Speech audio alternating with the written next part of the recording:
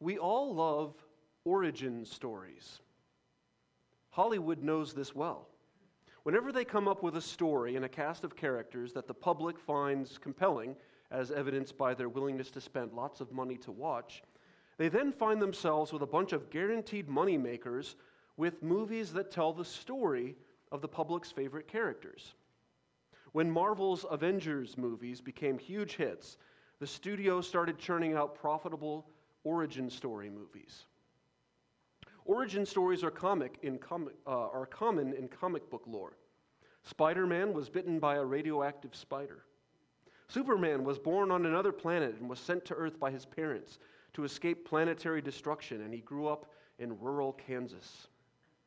Bruce Wayne was born to privilege but was traumatized by the death of his parents at the hand of criminals, which led him to become the crime-fighting vigilante Batman.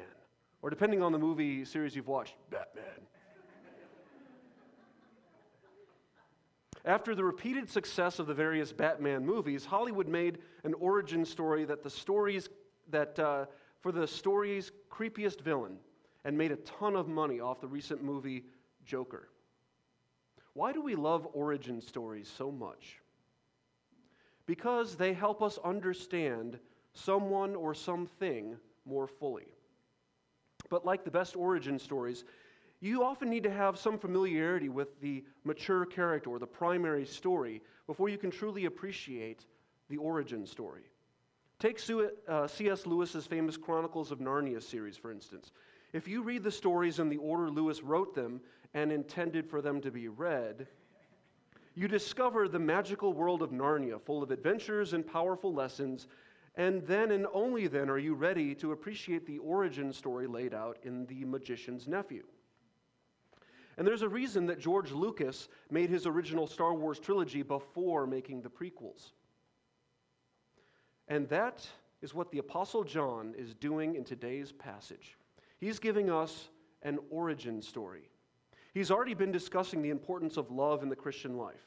He has hammered home the truth that true Christians will love other Christians, and also the truth that true Christians will not love the evil world system that is opposed to God.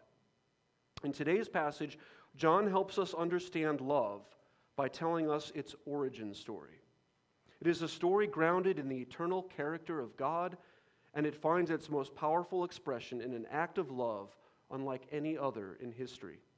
And understanding and embracing this origin story of love can help save our souls and transform our lives. But what is love? Our culture has such a cheap and flimsy idea of love. It is either a warm, fuzzy feeling we get that someone or something brings out in us, which is really a form of self-love, or it's used synonymously with an intimate physical act that, in God's plan at least, should only be reserved for a loving marriage. The Greek word used in this passage 21 times is the word agape, which indicates a self-sacrificial love. The love we are talking about here simply desires what is best for the person who is loved, often at great personal sacrifice for the one who loves. So let's look at our passage today, which gives us the origin story of Christian love. Turn in your Bibles to 1 John chapter 4, verse 7. Now, fair warning, this is a really long passage, so you're really going to be helped by reading along, whether that's electronically or in the Pew Bibles provided there, which starts on page 708, by the way, so you can flip right there. No joke, and I'm going to be referring to this passage a lot, so that it will really help you to open up that Bible. One of the reasons, Con, I like to do that, one is because you'll get more out of the sermon, but two, just the symbolism of you holding us accountable by the Word of God, I think is very important. So, while you're flipping there to 1 John chapter 4, verse 7, if you're new to the Bible, just go to the book of Revelation in the end, flip forward a few little tiny books. While you're turning to 1 John chapter 4, verse 7, let's recap our sermon series in this book. John uses basic, simple language and yet says profound things. So we're calling this series Basics for Believers. We also came up with our own periodic table of basic elements of true Christianity. All throughout this book, we see various tests for each element. There's the truth test, what we believe. The light test, how we live our lives or our morality. And the love test, who and how we love. If the tests show that we don't have these basic elements in our lives, we probably don't have true Christianity. Today's passage is primarily about the love test, but it's not just a test for love. Here we learn where love comes from, its origin story, and we see the most powerful expression of love in all the universe. So please follow along with your eyes as I read aloud 1 John chapter 4, verses 7 through 21. Beloved, let us love one another, for love is from God, and whoever loves has been born of God and knows God. Anyone who does not love does not know God, because God is love. In this the love of God was made manifest among us, that God sent his only Son into the world, so that we might live through him. In this is love, not that we have loved God, but that he loved us, and sent his Son to be the propitiation for our sins. Beloved, if God so loved us, we ought also to love one another. No one has ever seen God. If we love one another, God abides in us, and his love is perfected in us. By this we know that we abide in him and he in us, because he has given us of his Spirit. And we have seen and testify that the Father has sent his Son to be the Savior of the world. Whoever confesses that Jesus is the Son of God, God abides in him, and he in God. So we have come to know and to believe the love that God has for us. God is love, and whoever abides in love abides in God, and God abides in him. By this is love perfected with us, so that we may have confidence for the day of judgment, because as he is, so are we also in the world. There is no fear in love, but perfect love casts out fear. For fear has to do with punishment, and whoever fears has not been perfected in love. We love because he first loved us. If anyone says, I love God, and hates his brother, he is a liar. For he who does not love his brother whom he has seen cannot love God whom he has not seen. And this commandment we have from him: whoever loves God must also love his brother. This is the word of the Lord. Today we have 4 points. And I got these 4 points from the first verse in our passage, verse 7. And I think they provide a helpful framework to understand this passage in this passage of Scripture. I will take them slightly out of order just simply for dramatic emphasis. So we have the audience for love, the command to love, the test of love, and the cause of love. The audience for love, the command to love, the test of love, and the cause of love, or the origin story of love. Point number 1, the audience for love. Notice the first word in this passage, which we also see in verse 11. Beloved. Literally, people who are loved. John is sincerely reminding his audience, which includes us, of his love for them and us. John is modeling the Christian love of which he speaks. This is the love that a good shepherd has for his sheep. But John loves double meanings and even triple meanings, so he is likely also referring to those who are loved by God. John is primarily addressing Christians who have experienced the love of God and thus are beloved by God. But there are important truths here for non-Christians as well, especially those of you who are Christian curious and open to honestly considering the claims of Christianity. If you're here today and you're not a Christian, you've picked a good Sunday to attend, because we're going to be looking at one of the most compelling truths in all of Christianity: the love of God, what it means and what it doesn't mean. So that's the audience for love, the beloved. Sorry, not all my points are going to be this short. Let's look at the command to love. Point number 2, the command to love. We've seen this before in John's first epistle, and we'll see it again here. The simple truth is that Christians are commanded to love. Love is not optional in the Christian life. Let's start in verse 7. Beloved, let us love one another. That let us, 2 words, not the vegetable. See, if you're reading along, you would know that. Just saying. That let us is John telling us that loving each other is something we should all be doing. Notice verse 11. Beloved, we also ought to love one another.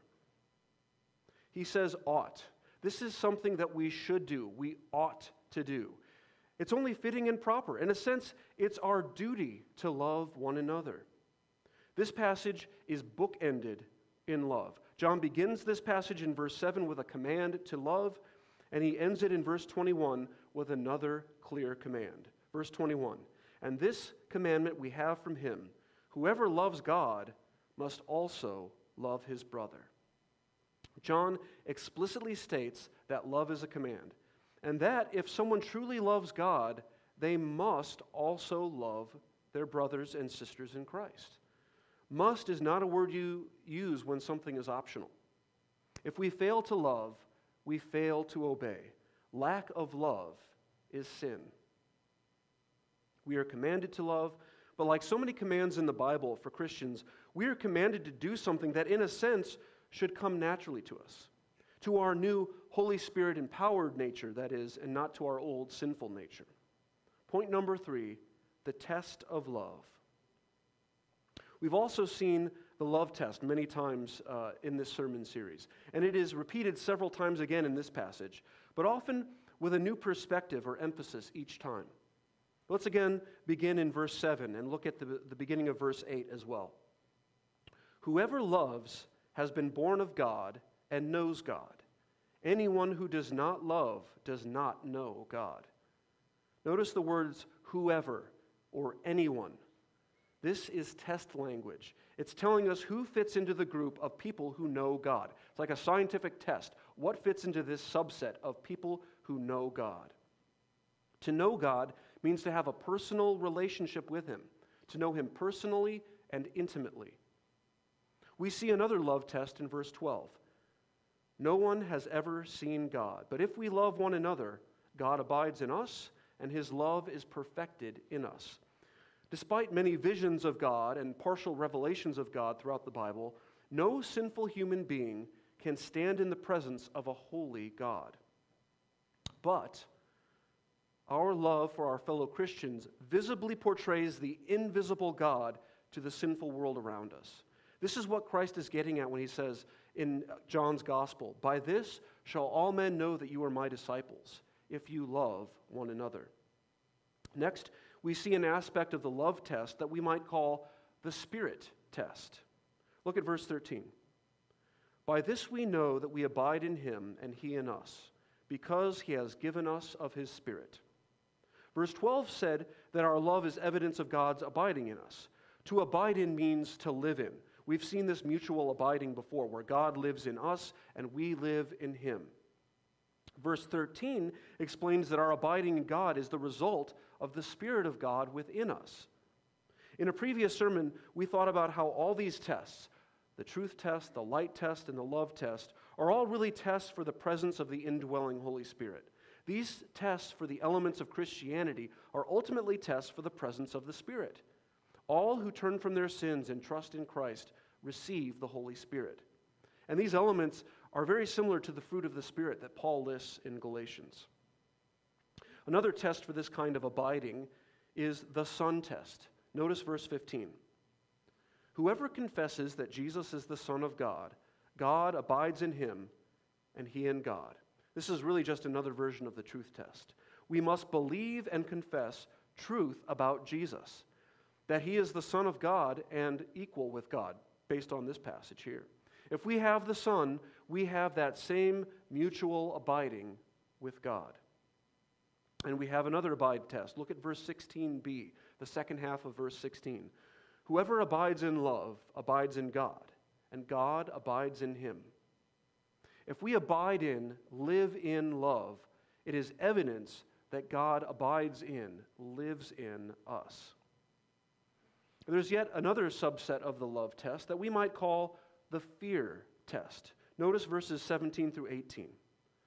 By this is love perfected with us, so that we may have confidence for the day of judgment. Because as he is, so are we in this world. There is no fear in love, but perfect love casts out fear. For fear has to do with punishment, and whoever fears has not been perfected in love. Perfect love casts out fear, specifically the fear of punishment. When we experience the love of God, we no longer need to fear the punishment from him. But that raises some important questions. How can love overcome a fear of punishment if we truly deserve to be punished? How can a holy God show love to sinners? Well, stay tuned, because we will solve that riddle in my next point. How's that for one of those TV teasers, right? Next at 11. Now let's look at the negative version of the love test, which we might call the hate test. Verse 20. If anyone says, I love God, and hates his brother, he is a liar. For he who does not love his brother whom he has seen cannot love God whom he has not seen. There you have it. It is impossible to hate a Christian brother or sister and truly love God. It's often easy to think of ourselves as loving people, having a love for our fellow man, for mankind and humanity, but not really love the actual people in our lives, especially the difficult, the ordinary, the familiar, or the seemingly unimportant people we see daily. One important way to prove that you love God, one important way to prove that you love the God you cannot see, is to love the people in your life that you can see. So we've looked at the love test from a number of different angles. Now we'll consider where love comes from, its origin story. Point number 4, the cause of love. We cannot truly understand this love that we are commanded to feel and to live out, this love that is the evidence of our love for God, unless we understand where it comes from. And now, if you're an avid note taker, I have 4 subpoints for you. Letter A, the nature of God is love. The nature of God is love. Notice verse 7. For love is from God. In case you were wondering, love is one of the many good gifts created by a good God. We didn't invent love. God did. But John makes an even more powerful statement in both verses 8 and 16, where he says the simple yet profound little phrase, God is love.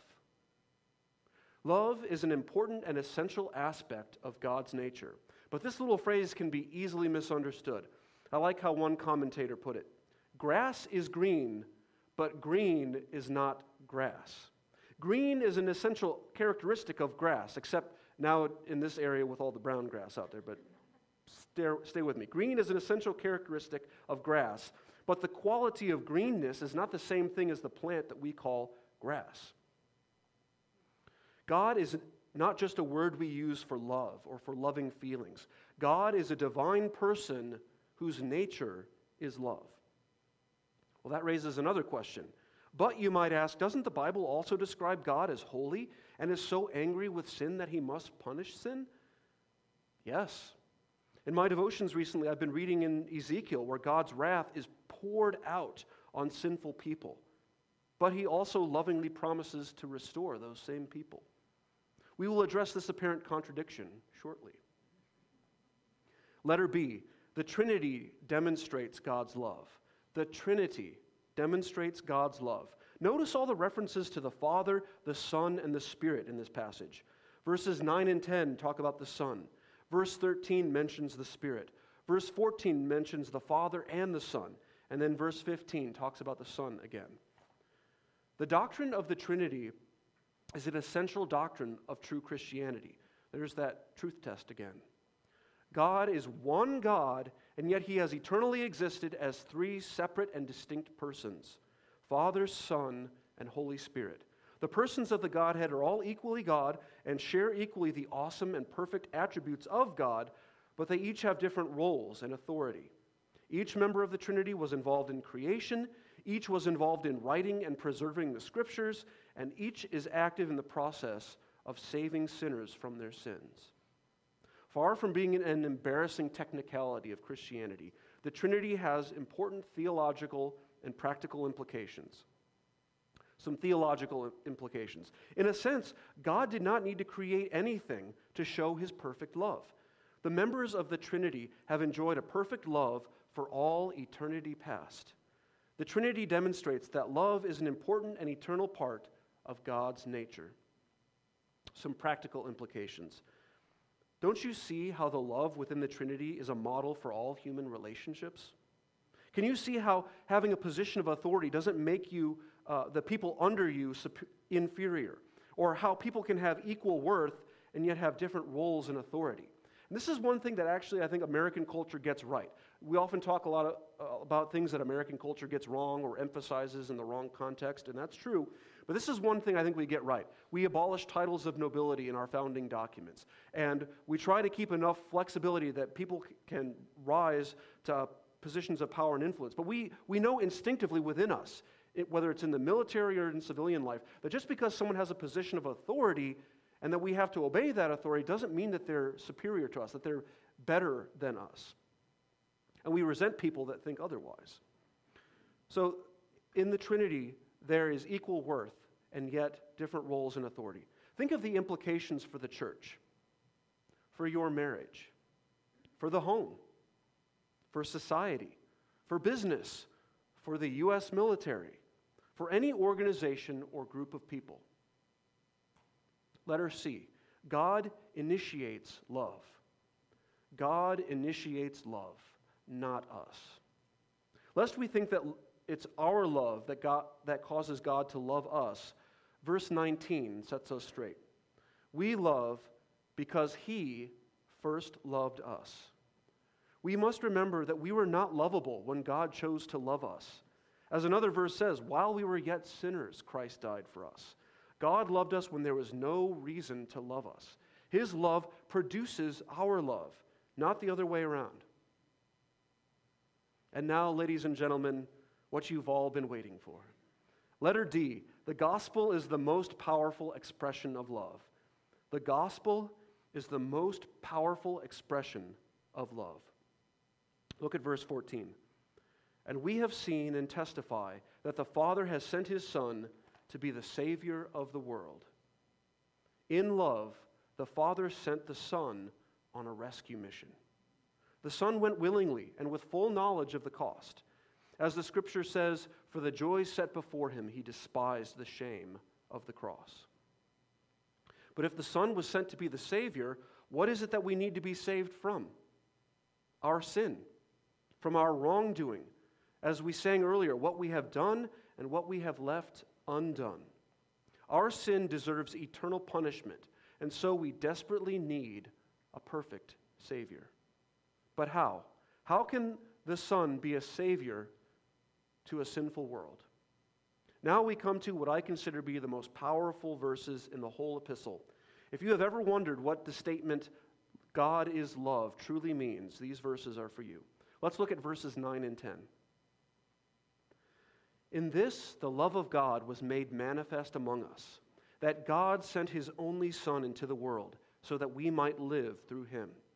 In this is love, not that we have loved God, but that He loved us, and sent His Son to be the propitiation for our sins. To manifest means to reveal. It's like when a magician pulls a rabbit out of a hat and says, ta-da, he manifests the rabbit. Or think of the increasingly popular gender reveal parties.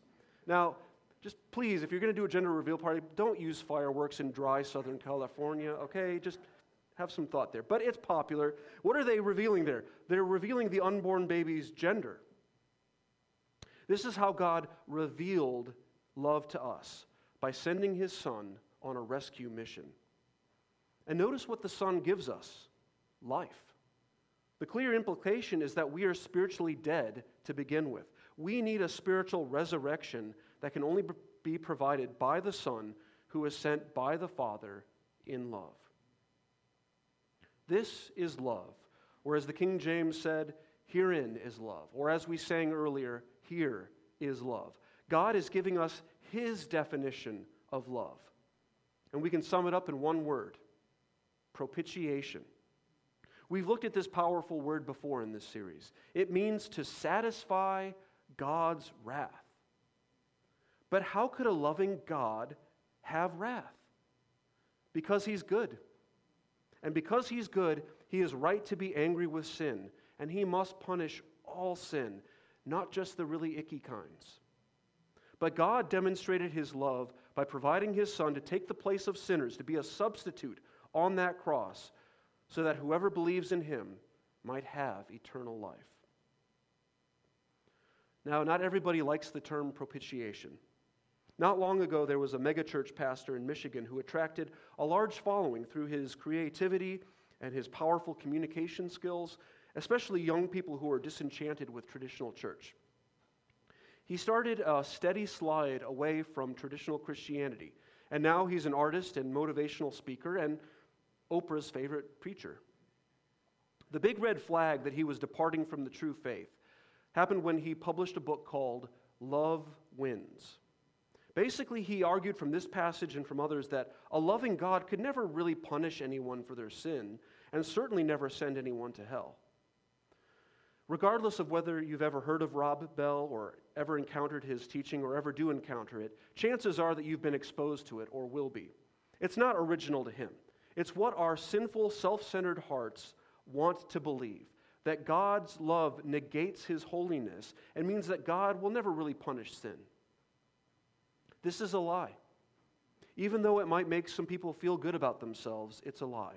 And if you put your trust in this lie, you will be terribly disappointed for all eternity. We don't get to redefine love according to our own self-centered desires. God defines exactly what he means by love in this passage. He showed love by sending his only Son to satisfy his just wrath against sinners. This is the gospel. We have all sinned and deserve eternal punishment. Christ died for sinners and rose from the dead. All who admit their sin, turn from their sin, and place their trust and dependence on Christ alone for forgiveness of sins will have eternal life with God in heaven. If you have any questions about this, please talk to one of us afterwards. Don't leave today without knowing that your sins have been forgiven. Don't leave today without knowing the love of God. This is the gospel. This is love. And of course, verse 11 follows. Since God has loved us in this way, we ought also to love one another. This is how we love sinners, because God loved us while we were yet sinners. This is how we love people who have disappointed us, because God loves us even when we disappoint him. This is how we avoid holding grudges, because we know that the great and righteous judge of the universe will one day sort everything out. This is how we can lovingly show mercy, because we have received mercy. And this is how we can still love even though we've been hurt in the past, because God in Christ was hurt for us. I have a few scattershot applications for both Christians and non-Christians. Christian, this is how we avoid legalism. We don't fight our sin to earn God's forgiveness or to make ourselves feel superior to other people. We live for God out of love for the love that he has shown us. This is how we hate our sin.